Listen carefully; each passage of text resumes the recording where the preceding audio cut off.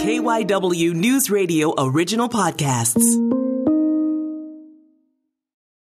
It's just a good conversation with somebody that you didn't know you were interested in. I'm Matt Leon, and this is One on One. I'm in the International Boxing Hall of Fame in the Observer category. I mean, I certainly didn't expect that. But, you don't do that. You don't look for the reward. You look forward to doing something you love, and you look forward to doing it because maybe you can do it well and maybe make a difference. And I hope I did that for some readers, and I hope I did that for some of the people that I covered. And our guest this week is Bernard Fernandez, one of the best boxing writers in history, spent decades covering sports, specifically boxing, at the Philadelphia Daily News. And Bernard, thanks so much for the time. Glad to be here, Matt. So let's talk a little bit about what you're doing now. I know you have a book coming out. It's kind of a continuation of a series of books. Talk to me about Championship Rounds, Round 4. I had been approached during my career at the Philadelphia Daily News about doing this book or that book with such and such a person, Bernard Hopkins being one. And I certainly knew Bernard Hopkins well enough to try to work on that project. But, I've been married 55 years. I had 4 children, and I was traveling a lot. Sports writers do travel a lot. I mean, like 10 years ago when I was only married 45 years, somebody asked me how long I'd been married, and I said 45 years. And they said, what's the secret to being married 45 years? I said, I was only home for 30 of them.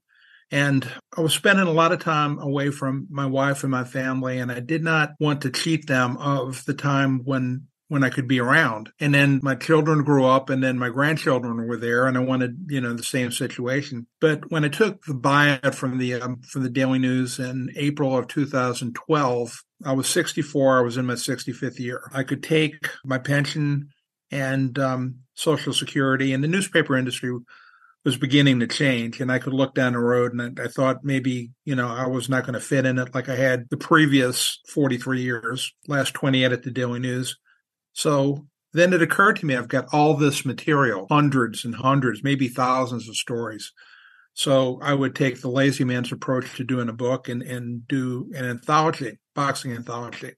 And I got George Foreman to do the foreword for the first book, and it was pretty well received. So then I said, well, maybe I can do a second one. And Jim Lampley did the foreword for that. Then I did a third one, and the foreword for that was done by John Schulian, one of the great sports writers in America. And this last one was with Ron Borges is out. I have a fifth one that's in the pipeline for release in the spring of 2024, but that'll be the last one. I'm kind of tuckered out from going through these things, and I probably used up all my best material. Kind of talk about how the books are formatted and how you kind of break them down. Well, they're divided by sections. The first section in all the books is Tales Worth Telling, which are kind of like the story behind the story. There used to be an old TV show in, I guess, the 50s and early 60s called Naked City about New York detectives. And at the end, the narrator would say, there are 8 million stories in the Naked City. This has been one of them.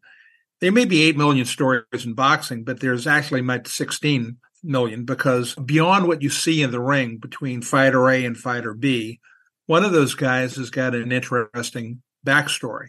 Bernard Hopkins has got several. And I was fortunate enough, to do a little probing here and there and come across some of the stories that tell you a little bit more about the individual and not just, that person as a fighter. And I think those are the kind that went into Tales Worth Telling. Then I'd have the heavyweights, the non-heavyweights, women of boxing, farewells, which, basically are obit tributes. And for the last 3 books, 2, 3, and 4, and 5 when it comes out, the last section was other sports, which dealt with baseball, football, basketball, hockey, tennis, whatever stuff that I covered during my newspaper career, just to let people know that I wasn't entirely a one-trick pony. Talk a little bit about how covering boxing at the Daily News came together. Well, the thing is that Elmer Smith was the boxing writer when I first went to the Daily News in 1984. And my father had been a professional boxer, a welterweight. Matter of fact, I'm sitting in my home office looking at a poster from the 1940s, Archie Moore, the great Archie Moore,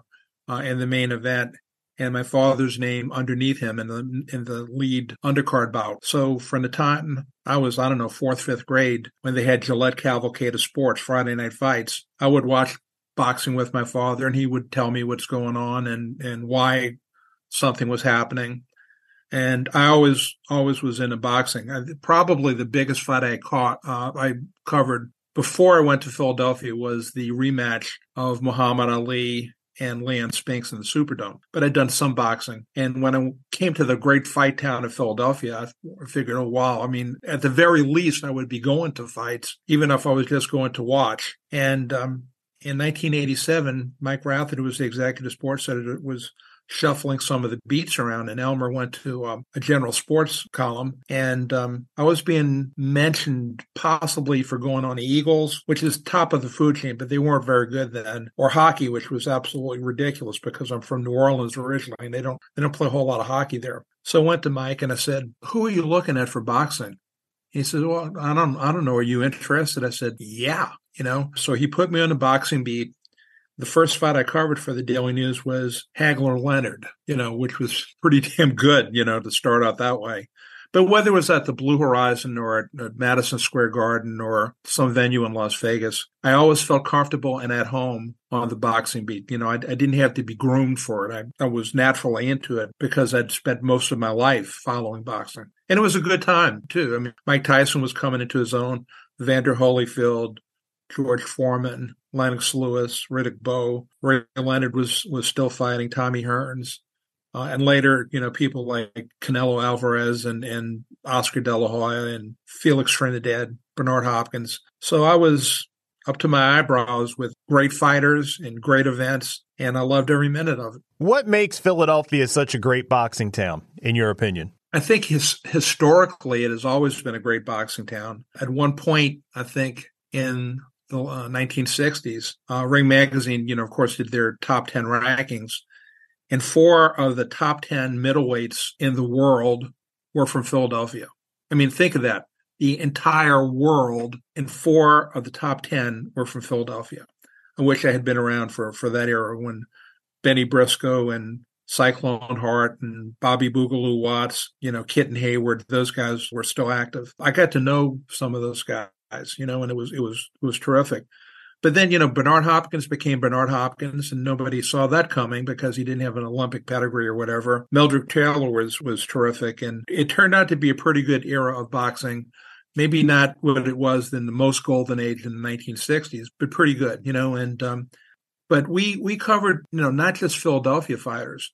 We went like to Tokyo, went to London, went to South Korea, Mexico, Canada. I was going out to Las Vegas 6, 7 times a year. And my standing joke was I spent more time in Vegas than Wayne Newton. But Philadelphia has a reputation. When you say Mexican fighter, you have this image of guys that will fight you to the very end, And then you say Philadelphia fighter, and then most people get an image of some kid that came out of his mama's womb throwing left hooks. And when I went on the beat, and when I would try to get hold of somebody and they would be told, the boxing writer for the Philadelphia Daily News is trying to get in touch with you. Everybody knew how the Philadelphia Daily News was covering boxing. I mean, it was the go-to source for that sport in his town.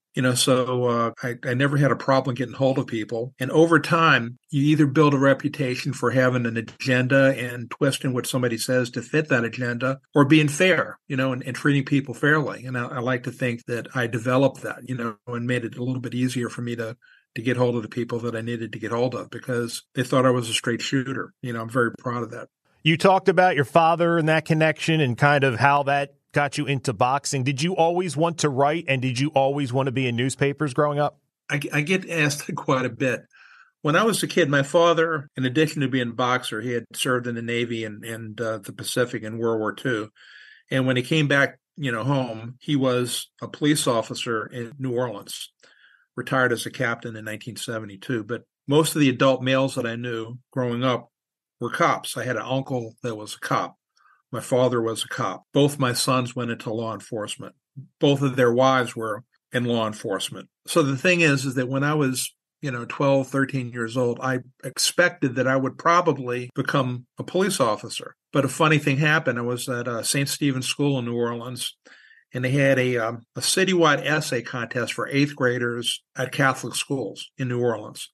And so I got first place for our school. So my essay got sent into I guess the archdiocese, for whoever was judging it. And about 3-4 weeks later, I show up for school, and there was an assembly to announce that I had won the citywide essay contest, and I was going to some banquet where other people were getting awards for other stuff. And Sister Camilla, the nun who was the principal of the school, she called me over and she said, you should go into writing. You have a gift. I said, gift? Wow. I mean, who knew? Then I went to De La Salle High School, and Brother Justin and another one of the Christian brothers both told me that I should become a writer. So it was like a line from the Blues Brothers. They were on a mission from God, So if I had two Christian brothers and a nun telling me I should become a writer, then I said, what the heck, So I went to LSU and studied journalism. And what is your introduction to the newspaper business? Where's the foot get in the door? Well, part of this early evolution came in the summer between my junior and senior years of high school. And I guess people from different schools were being recommended to be the summer copy boy in the sports department at the Times-Picayune, which was New Orleans' main paper. And I found out that I was going to get that. So, I was covering some baseball games, but I was mostly working in the office. And New Orleans had a legendary writer named Peter Finney, who wrote in New Orleans for 68 years. He's gone now, but I got to pick his brain, pick some of the other people's brains, stuff like that. And I think I told Peter Finney, I said, I wanted to be just like him. And he told me, you don't want to be the second Peter Finney. You want to be the first Bernard Fernandez. I said, I can't. I'm a junior, My dad is the first Bernard Fernandez, He got a kick out of that, but that was it. With a sponsor like that or a role model like that, I was named the sports editor of the Houma Courier, which is a town of about 35,000 people, about 40 miles southwest of New Orleans, when I was 22 years old. I had two guys working for me that are old enough to be my father. I don't think they liked that very much. And then I later went to the Miami Herald, the Jackson Daily News, which was in Mississippi. And, that might not sound like much, but I was covering Southeastern Conference football and basketball, which is a pretty big deal there. I went to the Pittsburgh Post-Gazette. I was there a brief time when I had the opportunity to interview with the Daily News, which had one of the great sports sections in the country. All the people that were there, Stan Hochman, Ray Didinger, Rich Hoffman, it was just an all-star, thing. It was like going to the 27 Yankees. So I asked Mike Rath, and I said, how many people are you looking at for this position? I figured they were looking at like 30 or 40 people. And he said, we're not looking at anybody else. We want you. And I said, okay, you want me? You got me. And so I came to Philadelphia. My wife was still trying to sell her house down south. And I called her and I said, you're still coming to Pennsylvania, but it's going to be Philadelphia, not Pittsburgh. What are your favorite memories of your newspaper career prior to coming to Philadelphia, with all those other stops you mentioned leading up to coming to Philly? When you think back to that time of your career, what are your favorite memories? Well, I think one of the things that got me some attention was they have the APSE contests, Associated Press Sports Editors Writing Contests. And, most professional journalism organizations in sports, whatever, they have that. And I had 2 firsts and a second, which is really good, because it was a national competition. And this is when newspapers had money, more than they do now. And, I heard from the Pittsburgh Post-Gazette, Cleveland Plain Dealer, the Toronto Globe and Mail, New York Post, Sports Illustrated. I told my wife, I said, I'm 36. I said, I'll never be more marketable than I am now. So I think it's time I go to the big leagues, but one of the things that I remember was Herschel Walker, when he decided to turn pro, and you had to be 4 years in college before you could, but that was the USFL, and the American Basketball Association was signing guys who were sophomores and stuff like that. They weren't waiting for them to be in for 4 years. And so when he went to the New Jersey Generals, which was a big story, I made about 6 or 7 phone calls, and I was able to track down Spencer Haywood, who was from the Mississippi Delta. And he was the first sophomore to go to play professional basketball. And so I got hold of him, and talking about why he decided to turn pro, and he said, well, what I was studying in college was basketball. I mean, and I've got all these family members and I have to take care of them. And, he was great. And I said, by the way, how many people have talked to you about this, about your situation as opposed to Herschel Walker? He said, I haven't talked to anybody. You're the first. So I had a national scoop on that, which was pretty good. When you're able to find a really great story and get it first and do it right, it's a really good feeling for people that do what I do. So let's talk. I want to pick your brain about boxing. In your opinion, in your career, pound for pound, best boxer you ever saw? Well, I would say Sugar Ray Leonard, Roberto Duran. I mean, both of those guys, and they fought 3 times, but I would say the best of Roberto Duran and the best of Sugar Ray Leonard probably is sharing number 1. I got to catch virtually all of Mike Tyson's career. Heavyweight division was really flush then because, you had Tyson, Evander Holyfield, Riddick Bowe, Lennox Lewis. Gary Cooney was retired, but he came back to fight George Foreman. There were a lot of great fights made in the heavyweight division, and I was there for most of them. It was really interesting. After we went to Tokyo and Mike Tyson got knocked out by Buster Douglas, there was a fight that I thought needed to be covered. It was in London, Lennox Lewis and Oliver McCall. But I knew that Lennox Lewis had been shooting scenes for Ocean's 11 or something like that, and he wasn't training like he should have.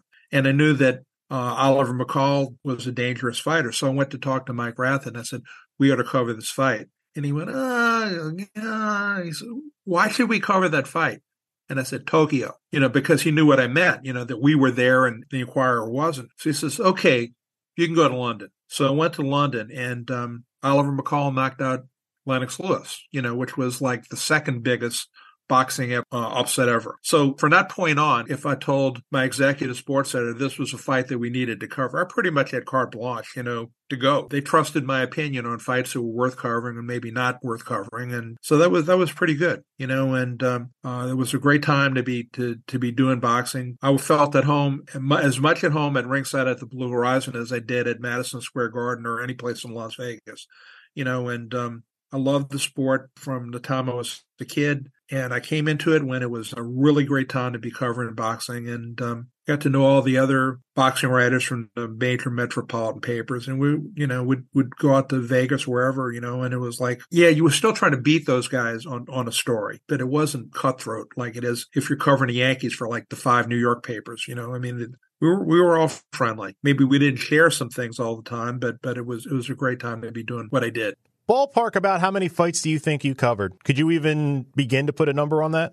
Hundreds, I don't know, 1,000. I don't know. If you're counting all the fights that there might be on a fight card, people would maybe know the main event, but it might be 5 or 6 fights, 7 fights that were on the entire card. So if you're talking about all the fights that were on a particular card and add them up, it would be well into the hundreds. It might be 1,000. I don't know. And the thing is, the way I looked at it was, you never know. Maybe one of those 4-rounders might have some young kid that you'd never heard of, and you see something that tells you that he's going to be special, and you want to be there on the ground floor when it happens.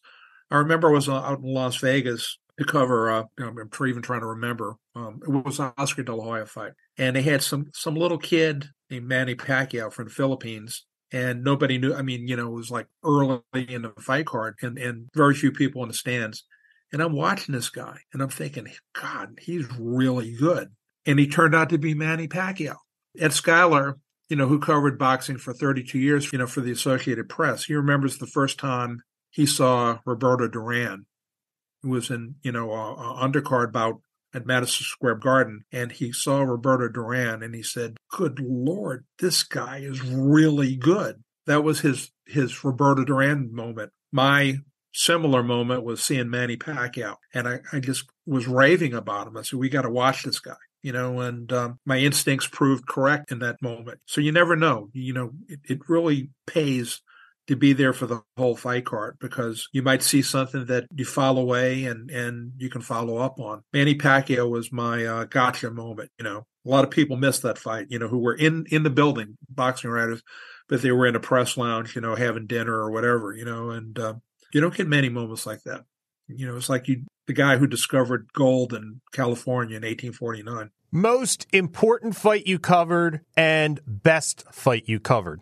The most important, well, this is interesting because they're only 6 weeks apart. The most important fight that I covered was Tyson Douglas because, the ramifications were immense. And 6 weeks later, I was in Las Vegas to cover the first fight between Meldrick Taylor and Julio Cesar Chavez. And that was the ultra controversial fight in which Meldrick Taylor had to fight one, and the fight was stopped with 2 seconds to go in the last round by Richard Steele. Whether or not that was the right call or not, I mean, they're still debating that. Because the ending was so controversial and Meldrick Taylor was such a great fighter representing Philadelphia, it was actually the fight of the year as named by Ring Magazine, not Tyson Douglas, even though that was had greater global impact. There was also the first fight between Diego Corrales and Juan Castillo in Las Vegas that was probably as good a fight as Chavez Taylor won. And there were all those Arturo Gatti fights in Atlantic City. I mean, Arturo Gatti was like the white Matthew Saad Muhammad. They were just he was Mr. Excitement, like Saad Muhammad was Mr. Excitement. And everybody wanted to be at, he wasn't the best fighter ever, but he might have been the most exciting fighter of his era, and that's why he's in the Hall of Fame. Some people said, well, he wasn't really good enough to be in the Hall of Fame. Well, he was good enough to be in the Hall of Fame because he drew so many eyes to boxing. If they had been somebody else like Arturo Gatti come along after Arturo Gatti, HBO would still be in boxing.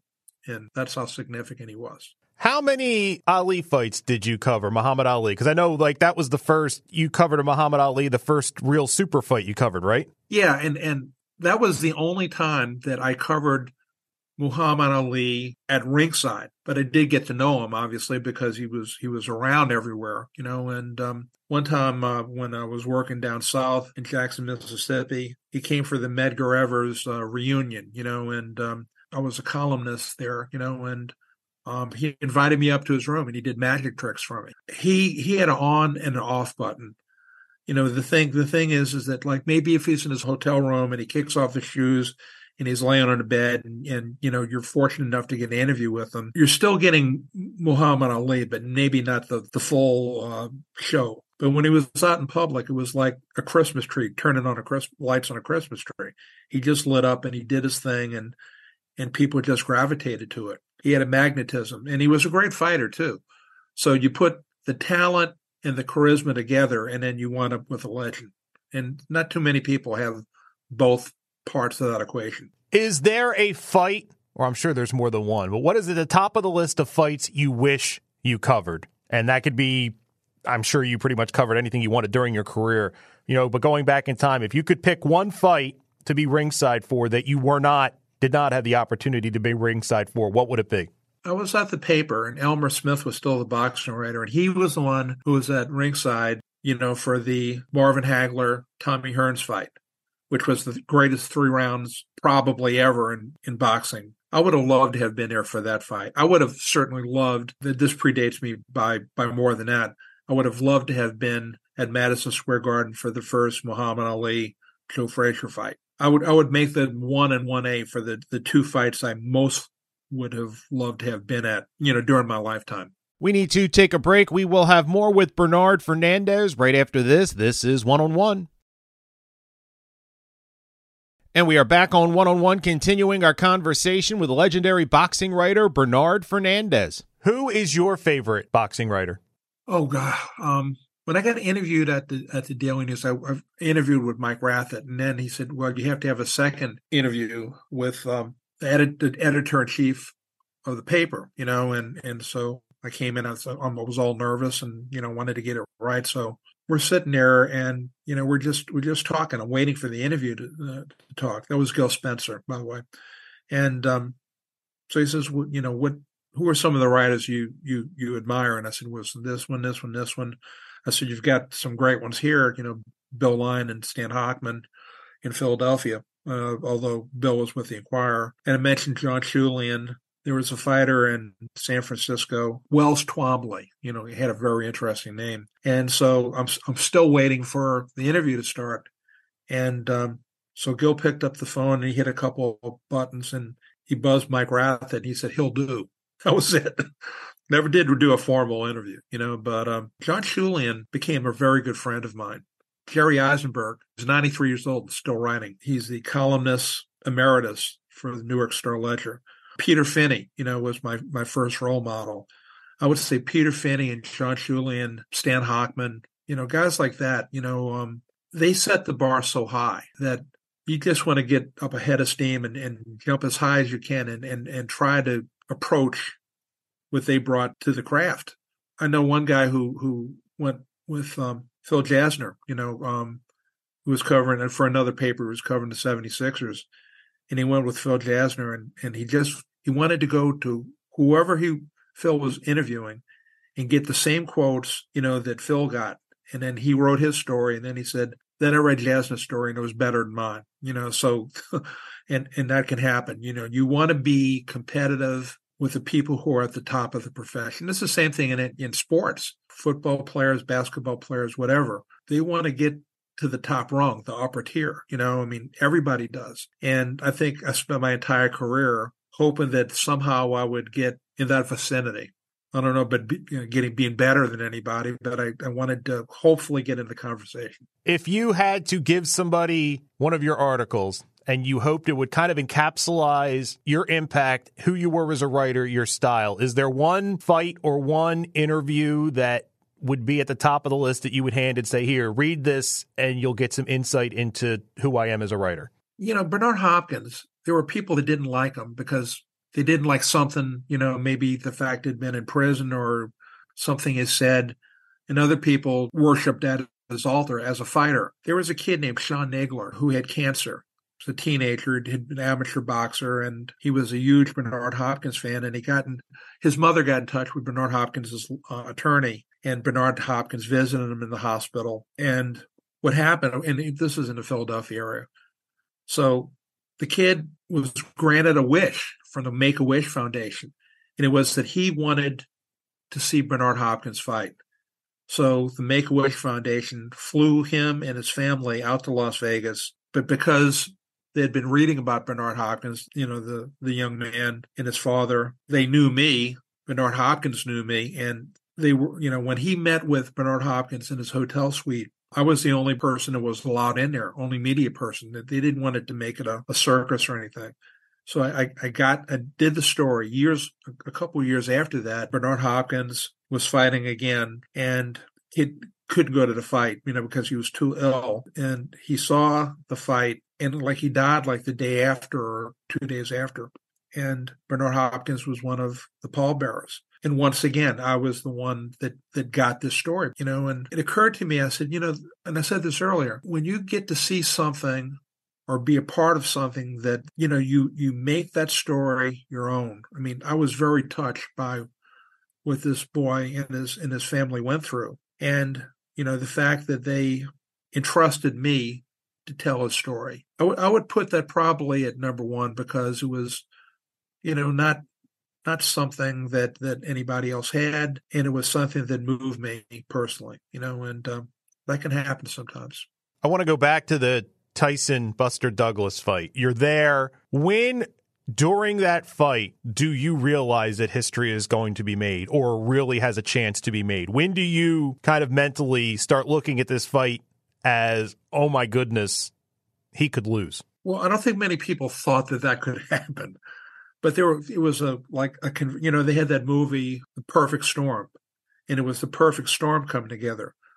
Mike Tyson went to Japan. He figured it would be another 2-round ho-hum knockout victory for himself. And he wasn't training hard. I mean, there was some rumors, you know, that he was having women come up to the room. That wasn't verified, you know, but there was a lot of talk about that. He took Buster Douglas lightly, which was easy to do because Buster Douglas was a talented guy, you know, who didn't always train hard. But his mother, Lula Pearl Douglas, she had cancer and she had just died like a month, 6 weeks, whatever, is before the fight. So he dedicated himself that he was going to give his greatest performance, and he trained as he had never trained before. So you had maybe a disinterested Tyson fighting a super motivated Buster Douglas. In about the third or fourth round, a lot of us were sitting there and we were saying, Mike Tyson's losing this fight. Not only is he losing, he's losing pretty big. And in the eighth round, Mike Tyson landed an uppercut and knocked Buster Douglas down. And he was looking at the referee doing the count, and he got up at 9. And then there was some controversy because they were saying, well, the timekeeper had already hit 10, but he was aware of what was going on. He wanted a little extra time to get his senses back, and he was looking at the count from the referee, and so he got up in time.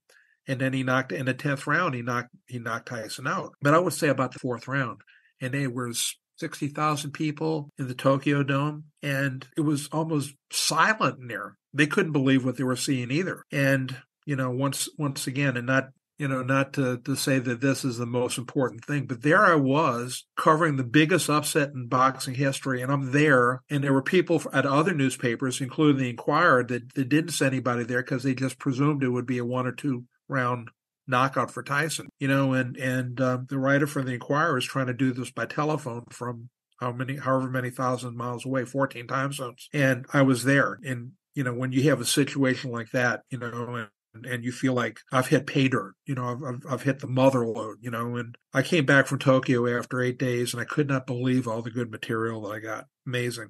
Give me a boxer that never got the credit they were due, be it because of when they boxed, the weight they boxed, maybe their personality, whatever it is. But is there somebody that was much better than they were given credit for? Meldrick Taylor is not in the International Boxing Hall of Fame yet. He should be. And the reason for that is going to the first fight that he had with Julio Cesar Chavez, a fight that I believe he deserved to win on the scorecards. That was the one where they had the big controversy because Richard Steele, the referee, stopped the fight with 2 seconds left. The fact of the matter is that Meldrick was never the same fighter after that bout. And he was never going to be the same fighter after that bout, whether he won or lost. But in my mind, there was a lot of reasons why I think he should have gotten the decision that he deserved. But because he had a abbreviated prime when he was the best that he could be, it didn't last as many years or as many bouts as it could have. The best of Meldrick Taylor was pretty damn good, was a Hall of Fame fighter. But he's not in the Hall of Fame because he was never the same after that fight with Chavez. And in my opinion, and not everybody shares this, he deserved those last 2 seconds in getting the decision over Chavez. That would have been his crowning glory.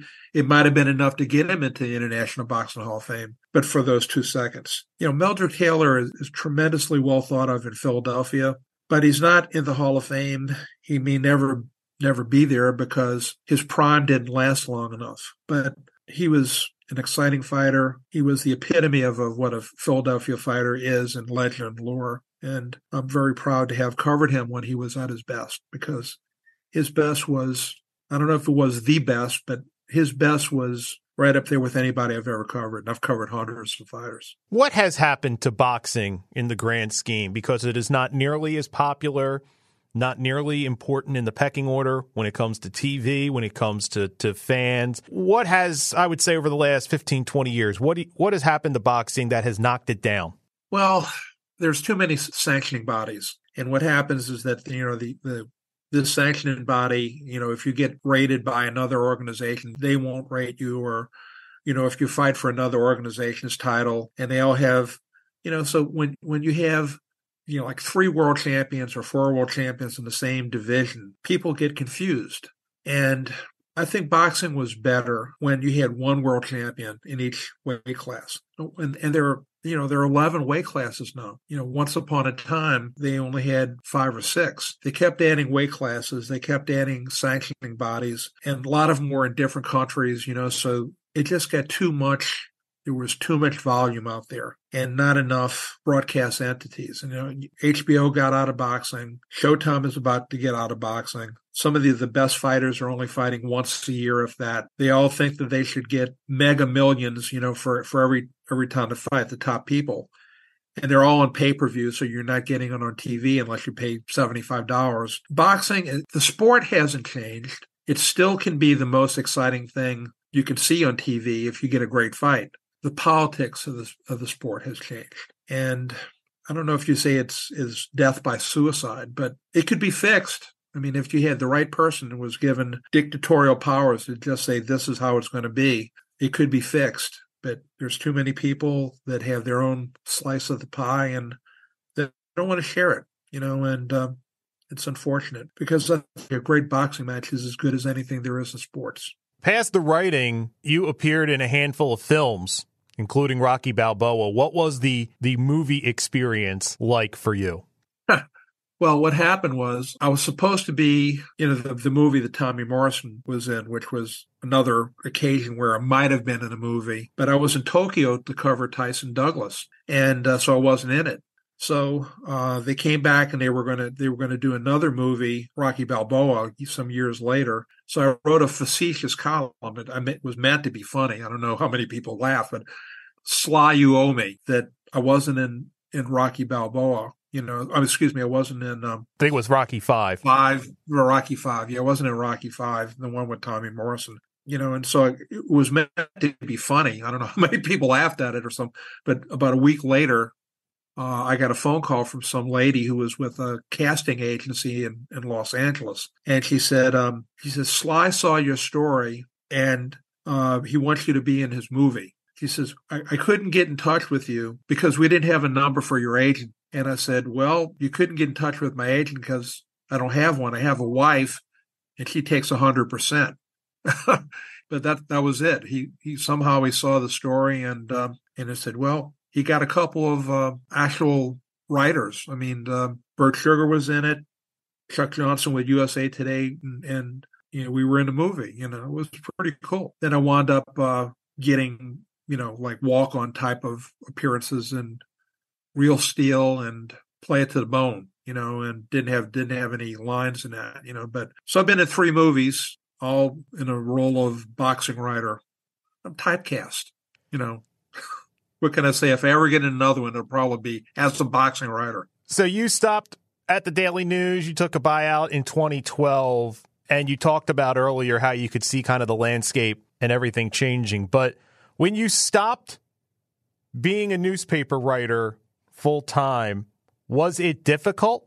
Like, did you struggle to transition out of it? Or, I mean, you're obviously so fulfilled by your family and everything, you were able to pay more attention to there. But was it difficult not being able to scratch that itch? Or is that where the anthologies, the championship rounds helped kind of fill that gap? Well, I'm not Nostradamus or anything, but the newspaper industry was changing, and I'm not saying it's better. It was better when I did it or worse now. But the Philadelphia Daily News always had great boxing coverage. Actually, had great sports coverage. I mean, I think that's what the paper was largely known for a long time. And I could look down the road.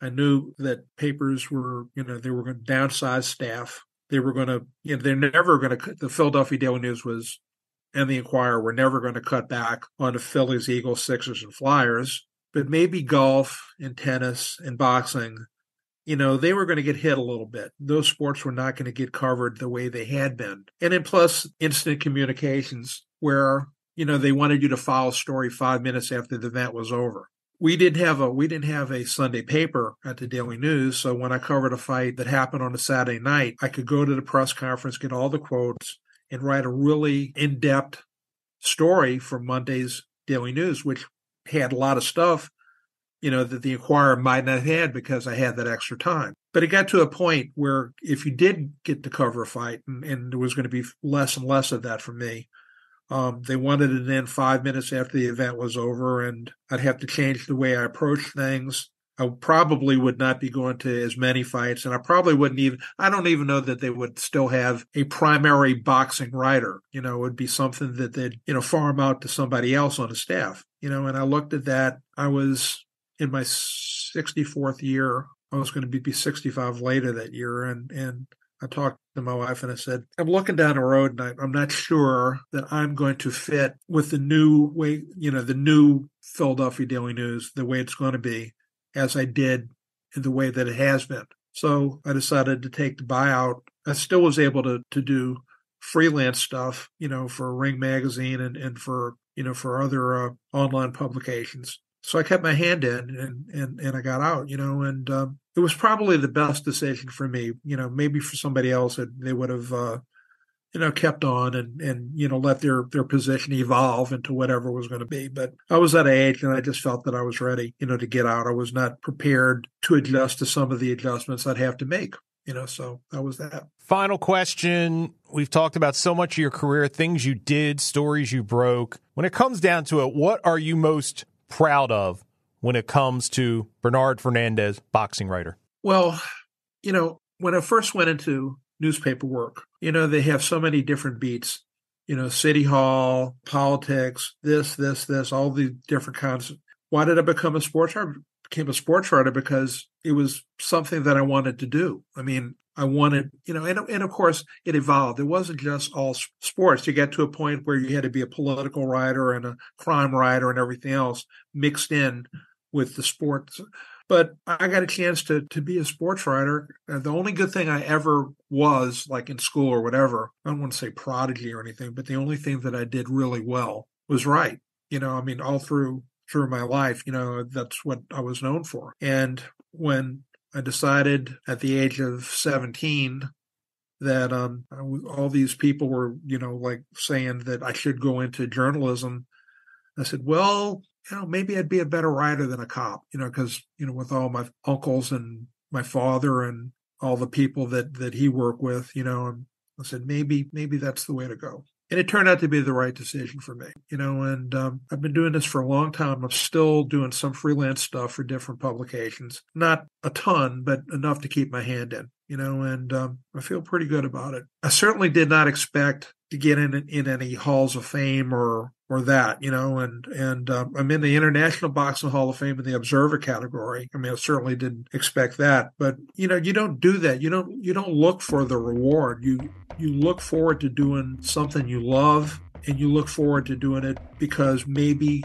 you can do it well and maybe make a difference. And I hope I did that for some readers, and I hope I did that for some of the people that I covered. Bernard Fernandez, thanks so much for the time. This was wonderful. Okay. Thank you so much for having me.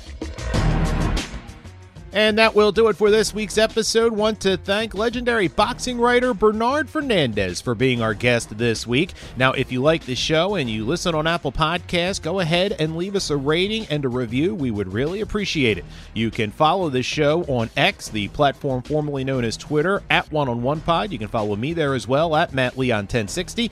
Thanks so much for listening, and be sure to check us out again next week when we bring you another conversation with someone you should know more about.